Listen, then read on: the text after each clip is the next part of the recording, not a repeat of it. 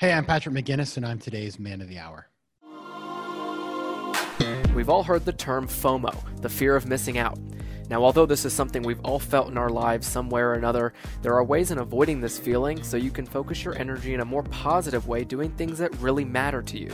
You ready for this episode? Joining me right now is the guy who coined that term FOMO, venture capitalist, writer, and speaker Patrick McGinnis.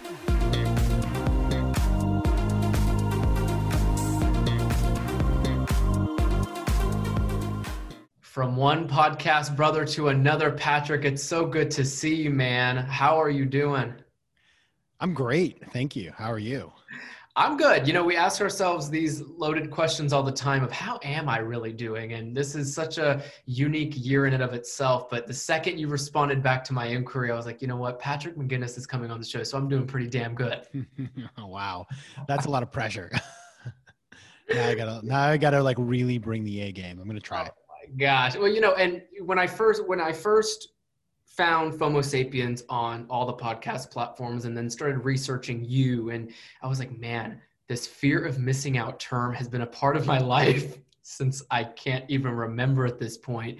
And I'm so proud to even know you at this point, to know that you created the term. And then back in 2013, it hit the dictionary, and it's an official thing. And we'll get into all things FOMO and FOBO as well while we discuss, while we get into discussion with you. But I can only imagine how busy you've been during this time. And we talked about this lightly, when you start thinking of the 2020 year and how much opportunity has presented itself to you, how has 2020 really looked for you? Oh, I had a plan.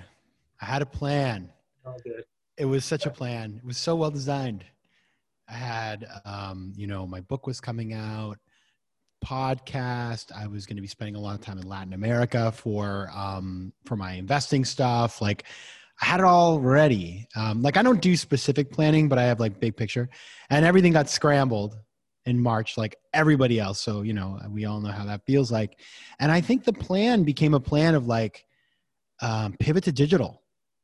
And I have to say, it's been a great education, and frankly, turned up a lot of opportunities I had never even thought about before. There were definitely some moments where I was like, oh my God, what am I going to do here? But I feel pretty good about where things are ending up, thankfully. And I know for a lot of people, they can't pivot to digital. So I'm also, really appreciative that I've been able to do that. And then when you say pivot to digital, what do you mean by that, besides obviously amplifying the show that you host with FOMO Sapiens and such? But I guess everything has went digital for you? So for example, in March, I was about to go on a business trip to Africa, and I had a full slate of speaking events, like, speaking here and speaking there, traveling to this place and that place, all that, and it was like a 2-day period. I remember it like, it's crazy. Everything got canceled, everything. And I was like, wow, that's like basically all my work. And now I'm doing the stuff in Africa remotely, believe it or not. Yeah. And speaking is all on Zoom. And so it's crazy how much of the things that I used to think you had to be on the ground for, now you can do them from the comfort of your own home, which is where I am right now. So I've invested in all the stuff you need to do it, but once you do that investment, then you're pretty ready to go. Yeah. And ready to go for how long is the question I have often been asking myself, and everybody who's had to pivot in such a way. Although it's where we are right now, and it's working for guys like you and I, thankfully, and knock on all the wood in the room here. But when looking into the future, some people are in talks of a return to normal, maybe summer of 2021 and all that. But do you see there being maybe an issue with having all things digital, indefinitely? Yeah, I think people want, it's especially, I think, work-wise, the flexibility that's been brought in by work from home is a positive. I think, especially for people who have long commutes, or, I could work for myself. I used to go to a co-working. I had 3 co-workings that I would work from. And I never had a great setup at home. Sure. And now I would combine the two. I'd do some things at home and some things outside. And I think I've kind of figured that out. And, but I'll tell you, I do think that it'll never go back to exactly how it was before.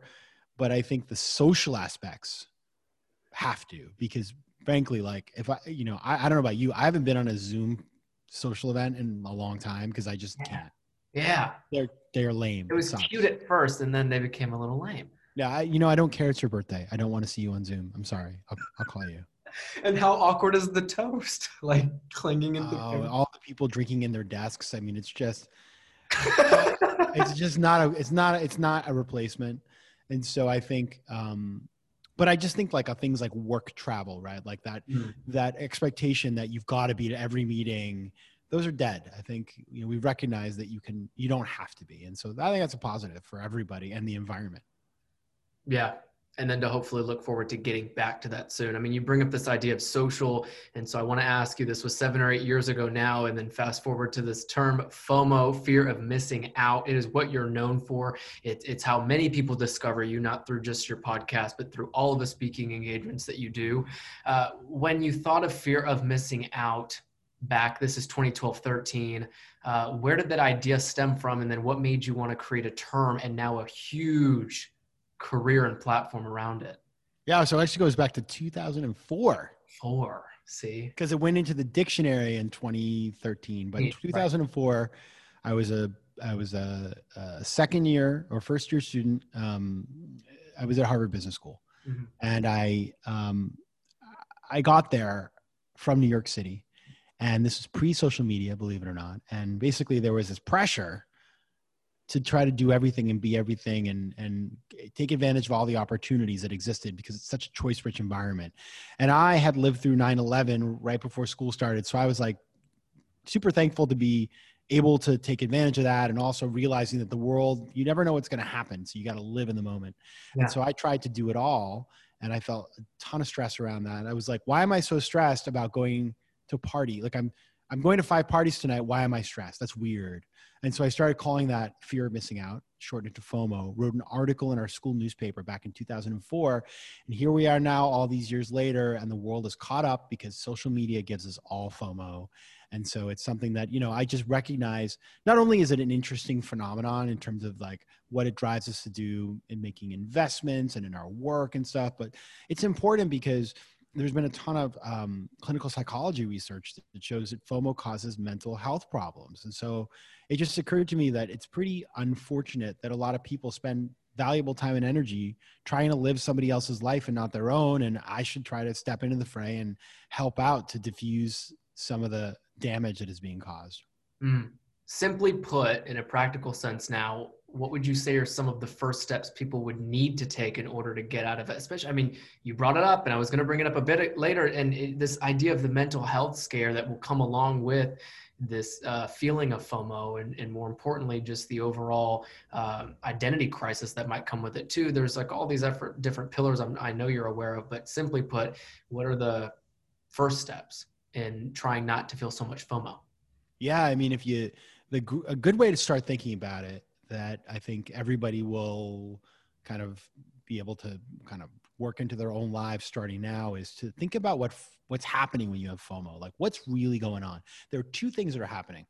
2 things. The first is you're perceiving there's something better out there than what you're doing right now. So there's a perception, there's this aspirational, like, oh, there's something great out there I want for me. I perceive it to be so. The second thing is that you're feeling pressure to not miss out, to not be excluded from a beneficial group experience like this. The herd is running in one direction and you don't want to be left out, right? And those are things, by the way, like those feelings are part of what it is to be human. Our earliest ancestors were very aware of what other people had and what they didn't have because they needed those things in order to survive in like the harsh terrain of the time. So if you think about those 2 things, then it's easy to start thinking about how to deal with FOMO. So how do you deal with the perception that there's something better happening out there? Well, you got to think, is this perception or deception? Is this thing real or is it just like look great on paper, right? Like Fyre Fest. Many of you remember Fyre Fest, this party, all these people, there were like documentaries about it on Netflix. It was kind of like a BS party that like was marketed and by all these influencers. If you had done like 5 minutes of homework, you would have realized it was not real, right? But like, it just looks so great on paper.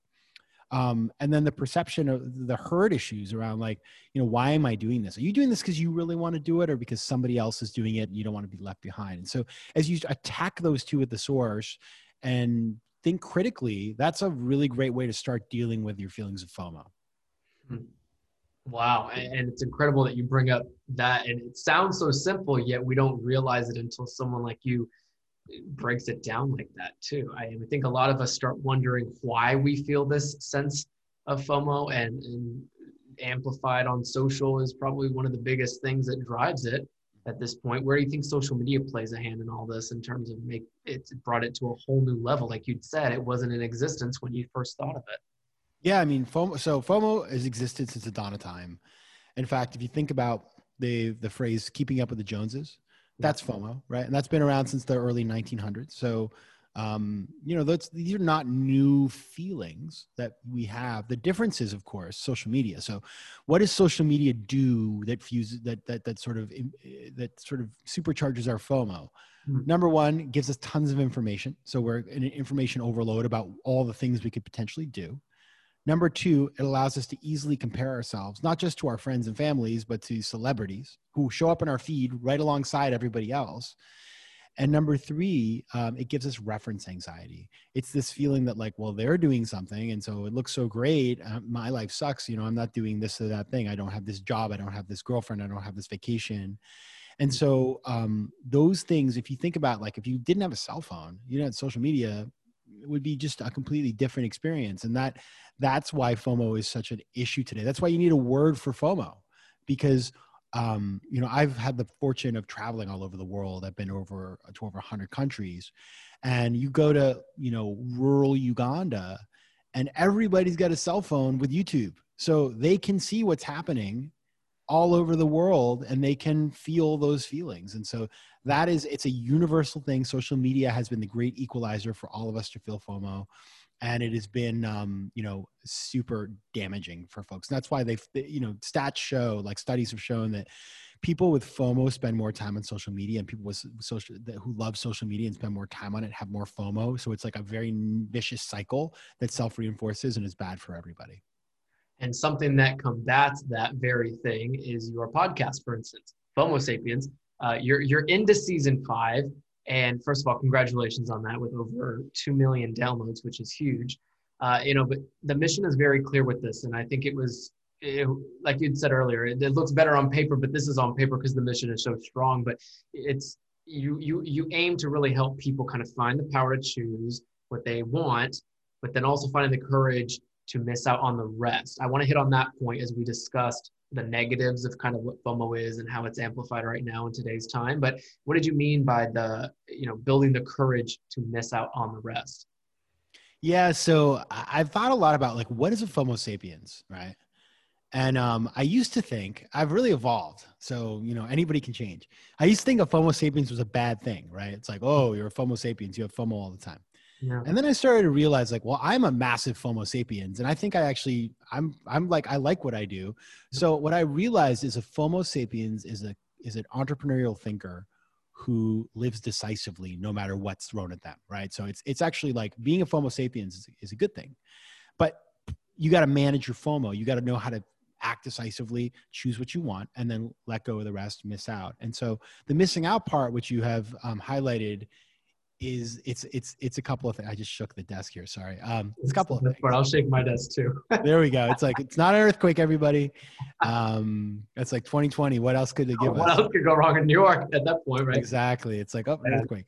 So the missing out part is super important because, as I mentioned before, we get so much external stimuli. And what happens is, like, so the solution of FOMO is to indecision in general is finding the power to choose what you actually want. Awesome. You know what you want. Great. The problem is then the universe conspires to tear you off the path, gives you lots of like shiny things to run after and distractions. And so that's really important, is like, how do you make sure you don't get pulled away from what you actually want to do? And that's a combination of things like managing your relationship with devices. It's about, like, keeping things in perspective. It's about, I think, meditation. I just before I came on here with you, I just meditated, my daily meditation, just to like focus myself and be like in the right spot to have a real convo with you. And so that's what it's a lot of that stuff we talk about on the show, and with people who really do it, like really busy people, like the Jay Shetty's and the Andrew Yangs and Yeah. of the world, who are like way busier than you or me, and they do it. Man, you meditated before this. I'm honored that you would ground yourself to have a really good conversation, and we are having a good conversation because of it. Where have you found meditation to be helpful for you, at least? I mean, do you do it daily, once a day? How often? So I remember when I started. Mm. This is a great story. I love this. I started. My brother's meditated for years, and I went to some workshops with him, and I don't know, the style he did was just not it was a little too like woo woo for me. I just was like, these are not my people. And then I started taking classes, believe it or not, at Equinox gyms. They would have meditation. I went, and it was much more like, it met me where I was. And like, you got to just kind of find, there's a million styles. It's like ice cream. There's a million flavors. You got to find the flavor you like. And so I started practicing, and then I started just, doing like 10 minutes. I started 5 minutes a day, actually. And then I worked my way up to 10 or more. And every day, I think it's important to do it every day. And I just do, I have I do it silently. I have a timer and stuff. And I remember when I started, a friend of mine who's kind of had started as well, and was like, well, that's not enough. You need to do more. You need to do at least an hour a day, or I don't even know what sure enough, all these years later, like, this person never meditates anymore. I now have this, I've been meditating. I haven't missed a day in over a year. Sure. I'm like, maybe I could do more. Sure, I could meditate an hour, but I don't know if I could. I could try. Yeah. But listen, you have to find the place where it's sustainable for you. And for me, that's the place where it is. And studies have shown that people who meditate for at least 9 minutes a day actually have changes in their gray matter in their brain. So like, I feel like I see the effects. I may increase over time, and probably that would be great. But the other thing is, there's no rules. Like, for some people, meditation, maybe they can't figure out how to do it, or they just can't stick to it. But there are other things you can do. Go for a walk, like go for a run. Everybody can find ways of being mindful. All it means is you're stopping for a minute and being present in where you are and focused on that exact moment. That's all it is. It doesn't have to be anything fancy, or there are going to be crystals or funny music. None of that. That's all like window dressing.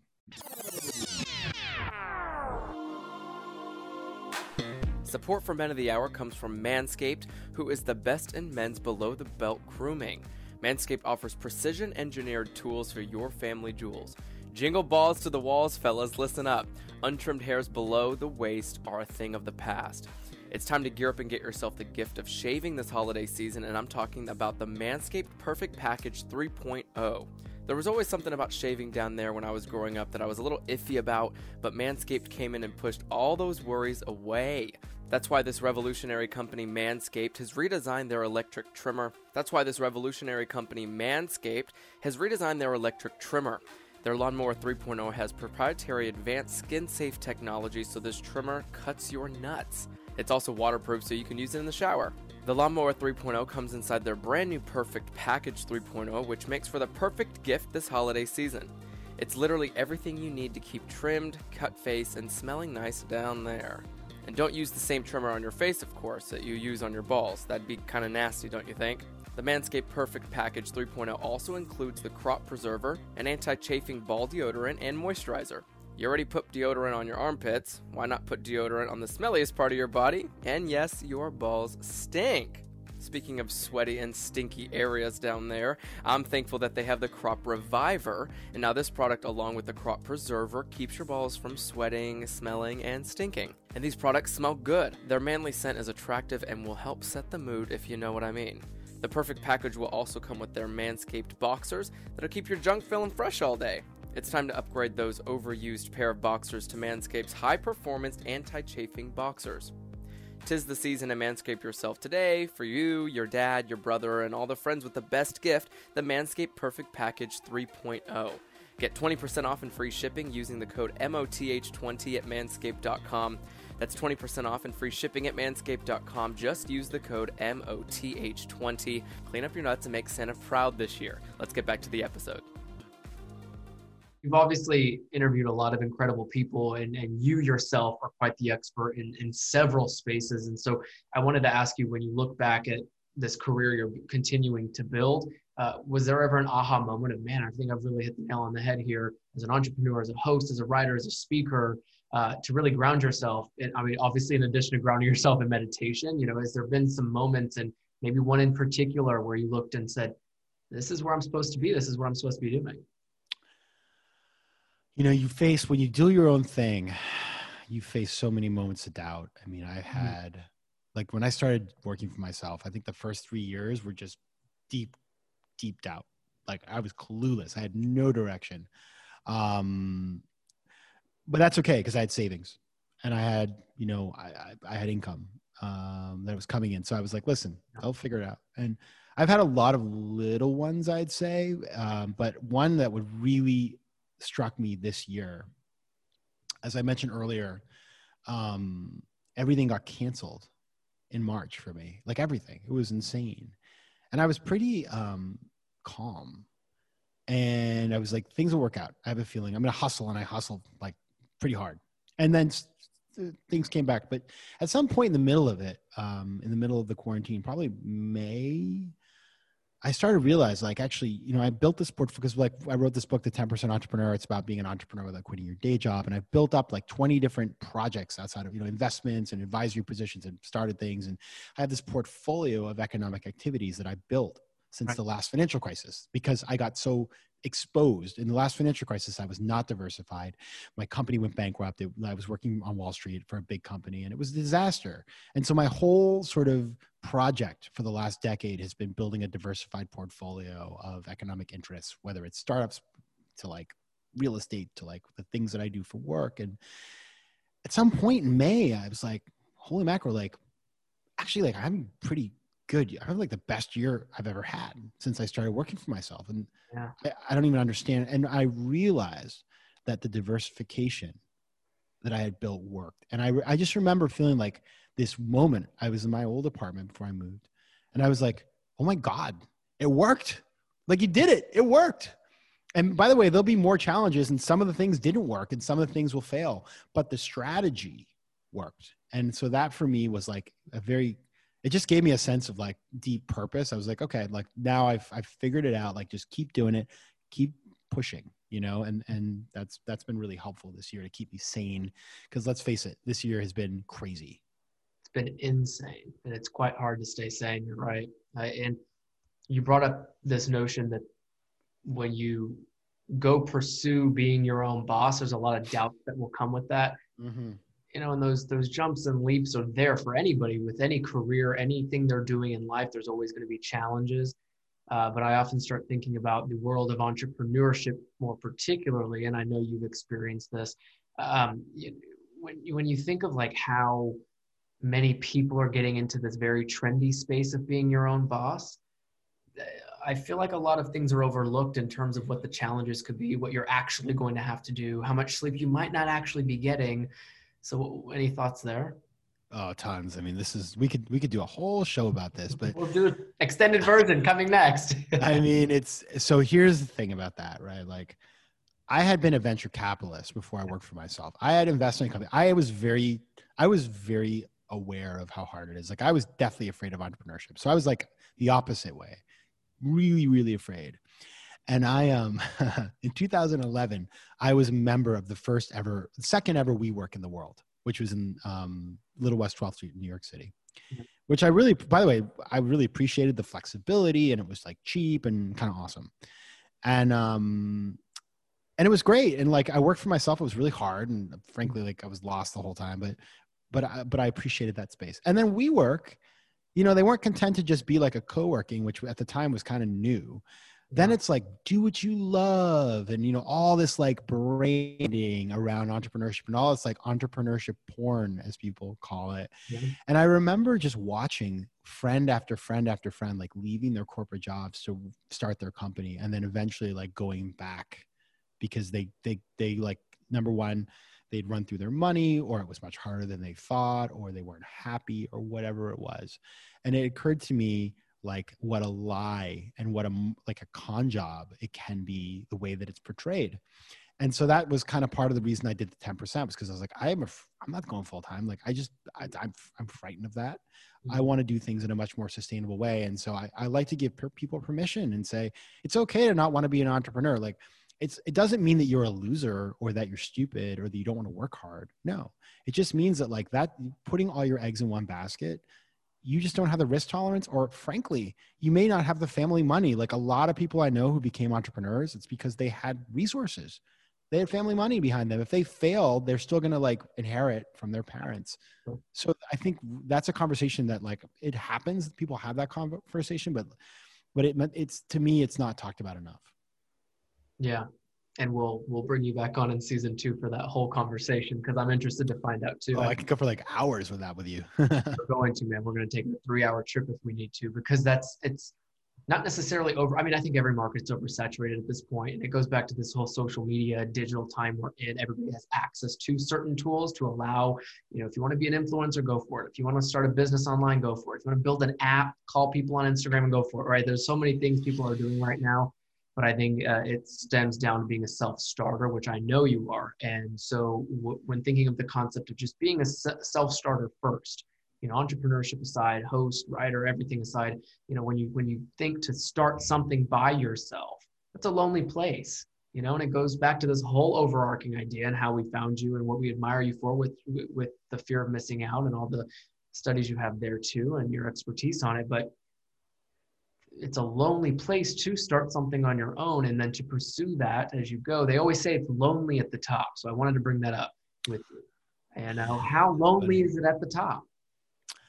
Where I struggle? I'm really good at the first part, but I'm afraid of scaling.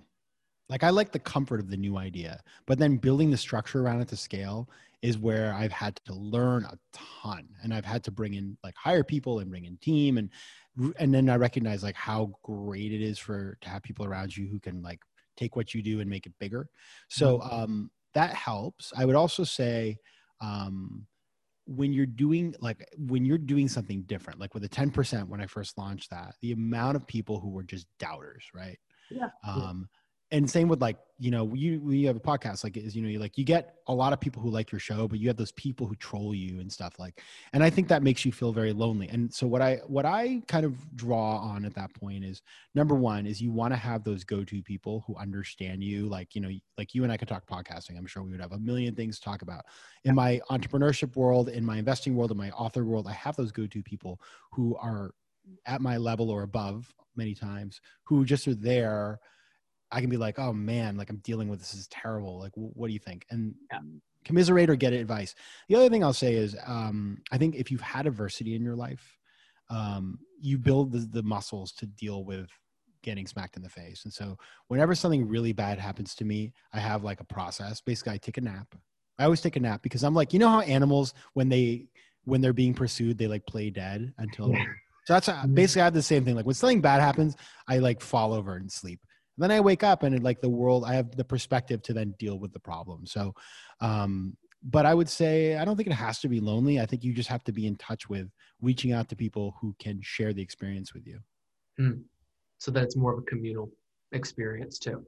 I'm also a massive extrovert. So like I get a lot of energy. This time, I think both of us are that way. It's like this stay-at-home time has been very hard for extroverts in the sense that we strive on being around people, and not only that, but that's how we build our energy and sustain it. Okay, so now that I know that you're an extrovert, do you believe in this idea of being an extroverted introvert? What I mean by that is when you are an extroverted person and your job is to host and speak and to write and be in front of people, even if it's virtual now, right? When you're alone and you're kind of taking care of yourself, you're taking, what are you introverted then? I always say I have 2 speeds, 0 or 100. So like, I'll be very outgoing among the people for 33 days, and then I won't leave the house for 2 days. So, but I know those extroverted introverts. I totally know those people. Those people do that more on a daily basis. They need to have that time every day. Whereas I'm just as happy to like go from like 7 a.m. to midnight and then rinse and repeat for a week on end. Okay. And then you just know when do you know it's your time to take those 2 days, for instance, and just black out with everything? Sometimes I just like collapse. That's not good. Actually black out. Just like, no, you're like, oh God, I'm getting sick or I don't feel good. I think it's like, do I feel good? I think it's this. Is this okay, like you wake up and you look at your calendar and you're like, am I excited or is this an obligation? And when it starts to feel like an obligation, especially when you work for yourself, like if you've set up a life of where stuff feels like obligations and supposedly you're in charge, that it's time to step away. Yeah. You should never feel like you're doing it to yourself, whatever that is. Yeah. Yeah, exactly. And I'm terrible. I mean, I overcommit and it's a thing I work on, but like, you know, I always feel like I genuinely wake up every day thinking maybe this will be the best day of my life. I got to go out there and like live life. And I think that's a FOMO-y thing. And I know that I work on that, but I also recognize that there's some good in that. And from the outside looking in, by all means, you played off very well. I would have assumed you had your 2 days already, and you're going at 100 full speed, if not 1,000. And we appreciate. Well, I did. I mean, it's funny you said that. Yesterday, I felt like death. Like the last 2 days, I was really tired from just life, and so I actually like last night got 9 hours of sleep. I actually got a COVID test because I was like, oh my God, maybe I'm getting sick. Everything's fine. But I did make that. And I'm actually going on like a 2-week, like kind of cleanse, just not not drinking and eating super healthy because it's been an intense year. And I just at one point was like, oh. And so sometimes what helps, by the way, like for that is I've got another friend who's going to do it with me. So having that accountability partner to make sure that you keep each other honest and say like, no, you're not going to like eat that, you know, piece of like Stromboli right now. Like you got to have the, you know, sweet green.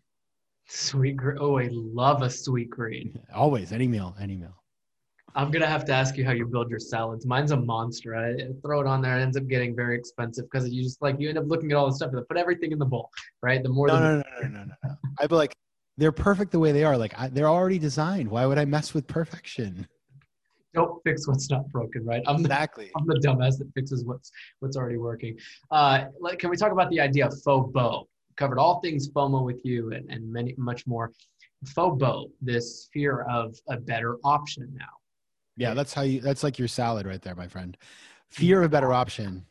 It's the idea that you have the anxiety of choosing from a set of totally acceptable things, because you think there might be something better out there for you. So you keep searching until you find it, but you have no idea if it really exists. So it's like Netflix scrolling.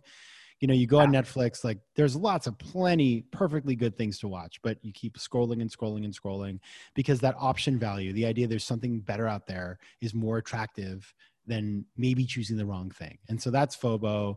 That is that's dating apps, that's Netflix, that's Seamless. I mean, I'm pretty aware of this stuff, but it's like every time I go on Seamless, I spend 30 minutes like scrolling. Yeah. And then I just give up and order from the same place in Chinatown that I always order from. Now that you said that, I have to ask you this.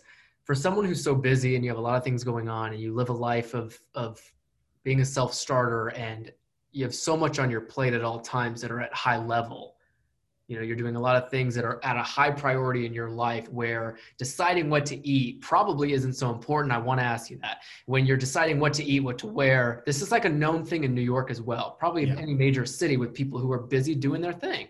Have you found that for you too? I mean, feeling, you mentioned it, getting on Seamless, you're like, gosh, there's 30 options. Screw it. I'm going after the same thing I always eat, you know, and so long that it's a good meal, like a sweet green. If you get the same salad and you know it's providing nutrition for your body, you're good. Just go get the salad. But how is that served in a good way for you, having not to worry about too many options in relation to FOBO? Yeah. So I actually did my whole TED Talk, which is called How to Make Faster Decisions. Yeah. Is about this. And I have there's high stakes decisions and low stakes decisions and no stakes decisions in life. No stakes is like, what are you having for dinner? You're not going to remember that. I can't remember what I had for dinner 3 nights ago. Right? Can you? I mean, no. There you go. So that's a no stakes decision, like no real financial implications. Like, you know, listen, if you have celiac, it's not a no stakes, but like for the rest of us, it is. Low stakes is stuff that like doesn't really have a huge long-term implication. You know, but you need to like, there's some criteria, like, you know, it's like, what TV should I buy?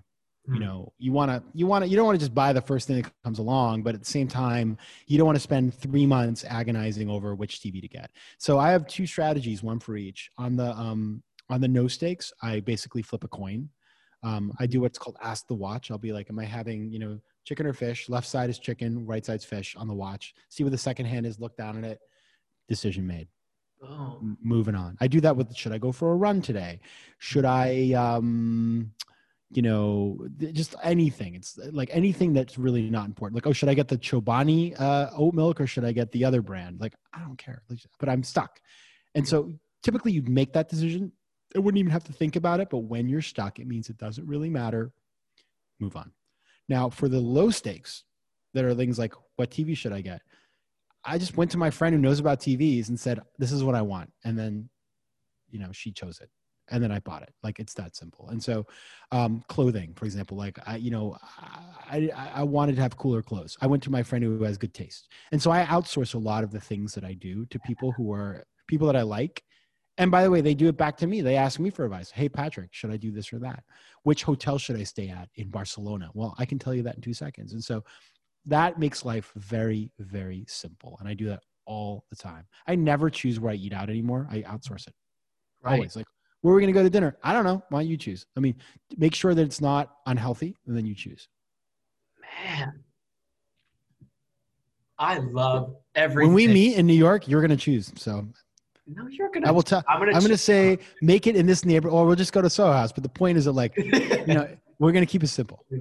Have to keep it simple. Simplicity is the ultimate sign of sophistication. I can't recall who said that, but I love that, because if you want these higher stake goals to be met, for instance, the no, the low, the high, if you want to get to the high and you want to achieve the highest of whatever you're pursuing, you got to keep it simple in the day-to-day too. It's why all of us wear, neutral colors all the time, and you wear the same white sneakers. I don't really care anymore, all that type of stuff.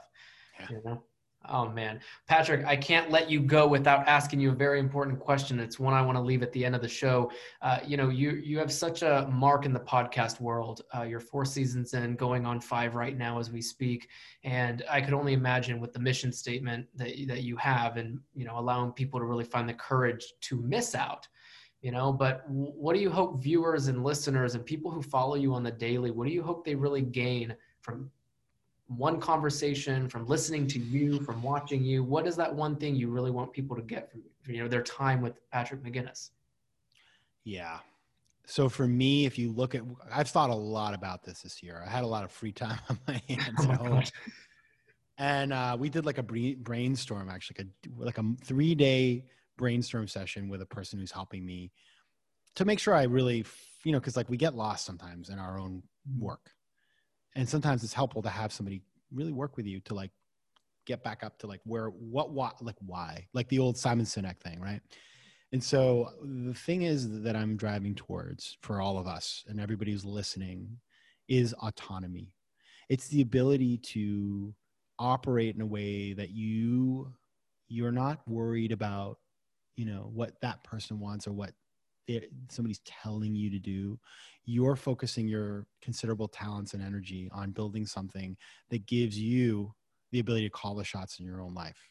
Because having lived through a situation now, like, in 2008 for me was like that, but now in 2020, we don't have, there's controls it's an illusion. And so you need to find ways to build levers of control into your life. And you're never going to have 100% control. It's impossible. But if you know how to build levers of control and also know how to deal with the things you can't control, you're going to be much more effective. So that's like everything I do is about that. I don't know if you can see the thread. Hopefully you can. But that's what I want for people. I want people to just make choices that are the right choices for them, and not worry about the conventional way of doing things or what other people told them they had to do, what other people did. Because the place you don't want to be in life is spending all of your time and energy living somebody else's dream. I couldn't have asked you to end this in a better way. So thank you, Patrick McGinnis. We surely hope that everybody listening to this right now took something, at least from everything you've said with relation to FOMO and FOBO and your story in general is so insightful as to how you live your life, why you do it. And that's why we were so happy to crown you today's Man of the Hour here on the show. So thank you so much for spending the time with us. You're a busy man and you meditated before this, so I can't thank you times a million for just simply getting on a Zoom call with us, but it means the world. So thank you so much, Patrick. Thank you. It was a pleasure to be here. And let's see what 2020 gives us, but I hope everybody does well. Justin Crawford here, and I'll be back next week with another great guest on the Men of the Hour podcast. In the meantime, be sure to subscribe, rate, and review right here and anywhere else you'd like to listen. Also, check out our Instagram and YouTube channels when you get a chance and see the full video interviews with our guests at Men of the Hour Podcast. Thanks for listening. Now get out there and make a positive change for yourself and those around you.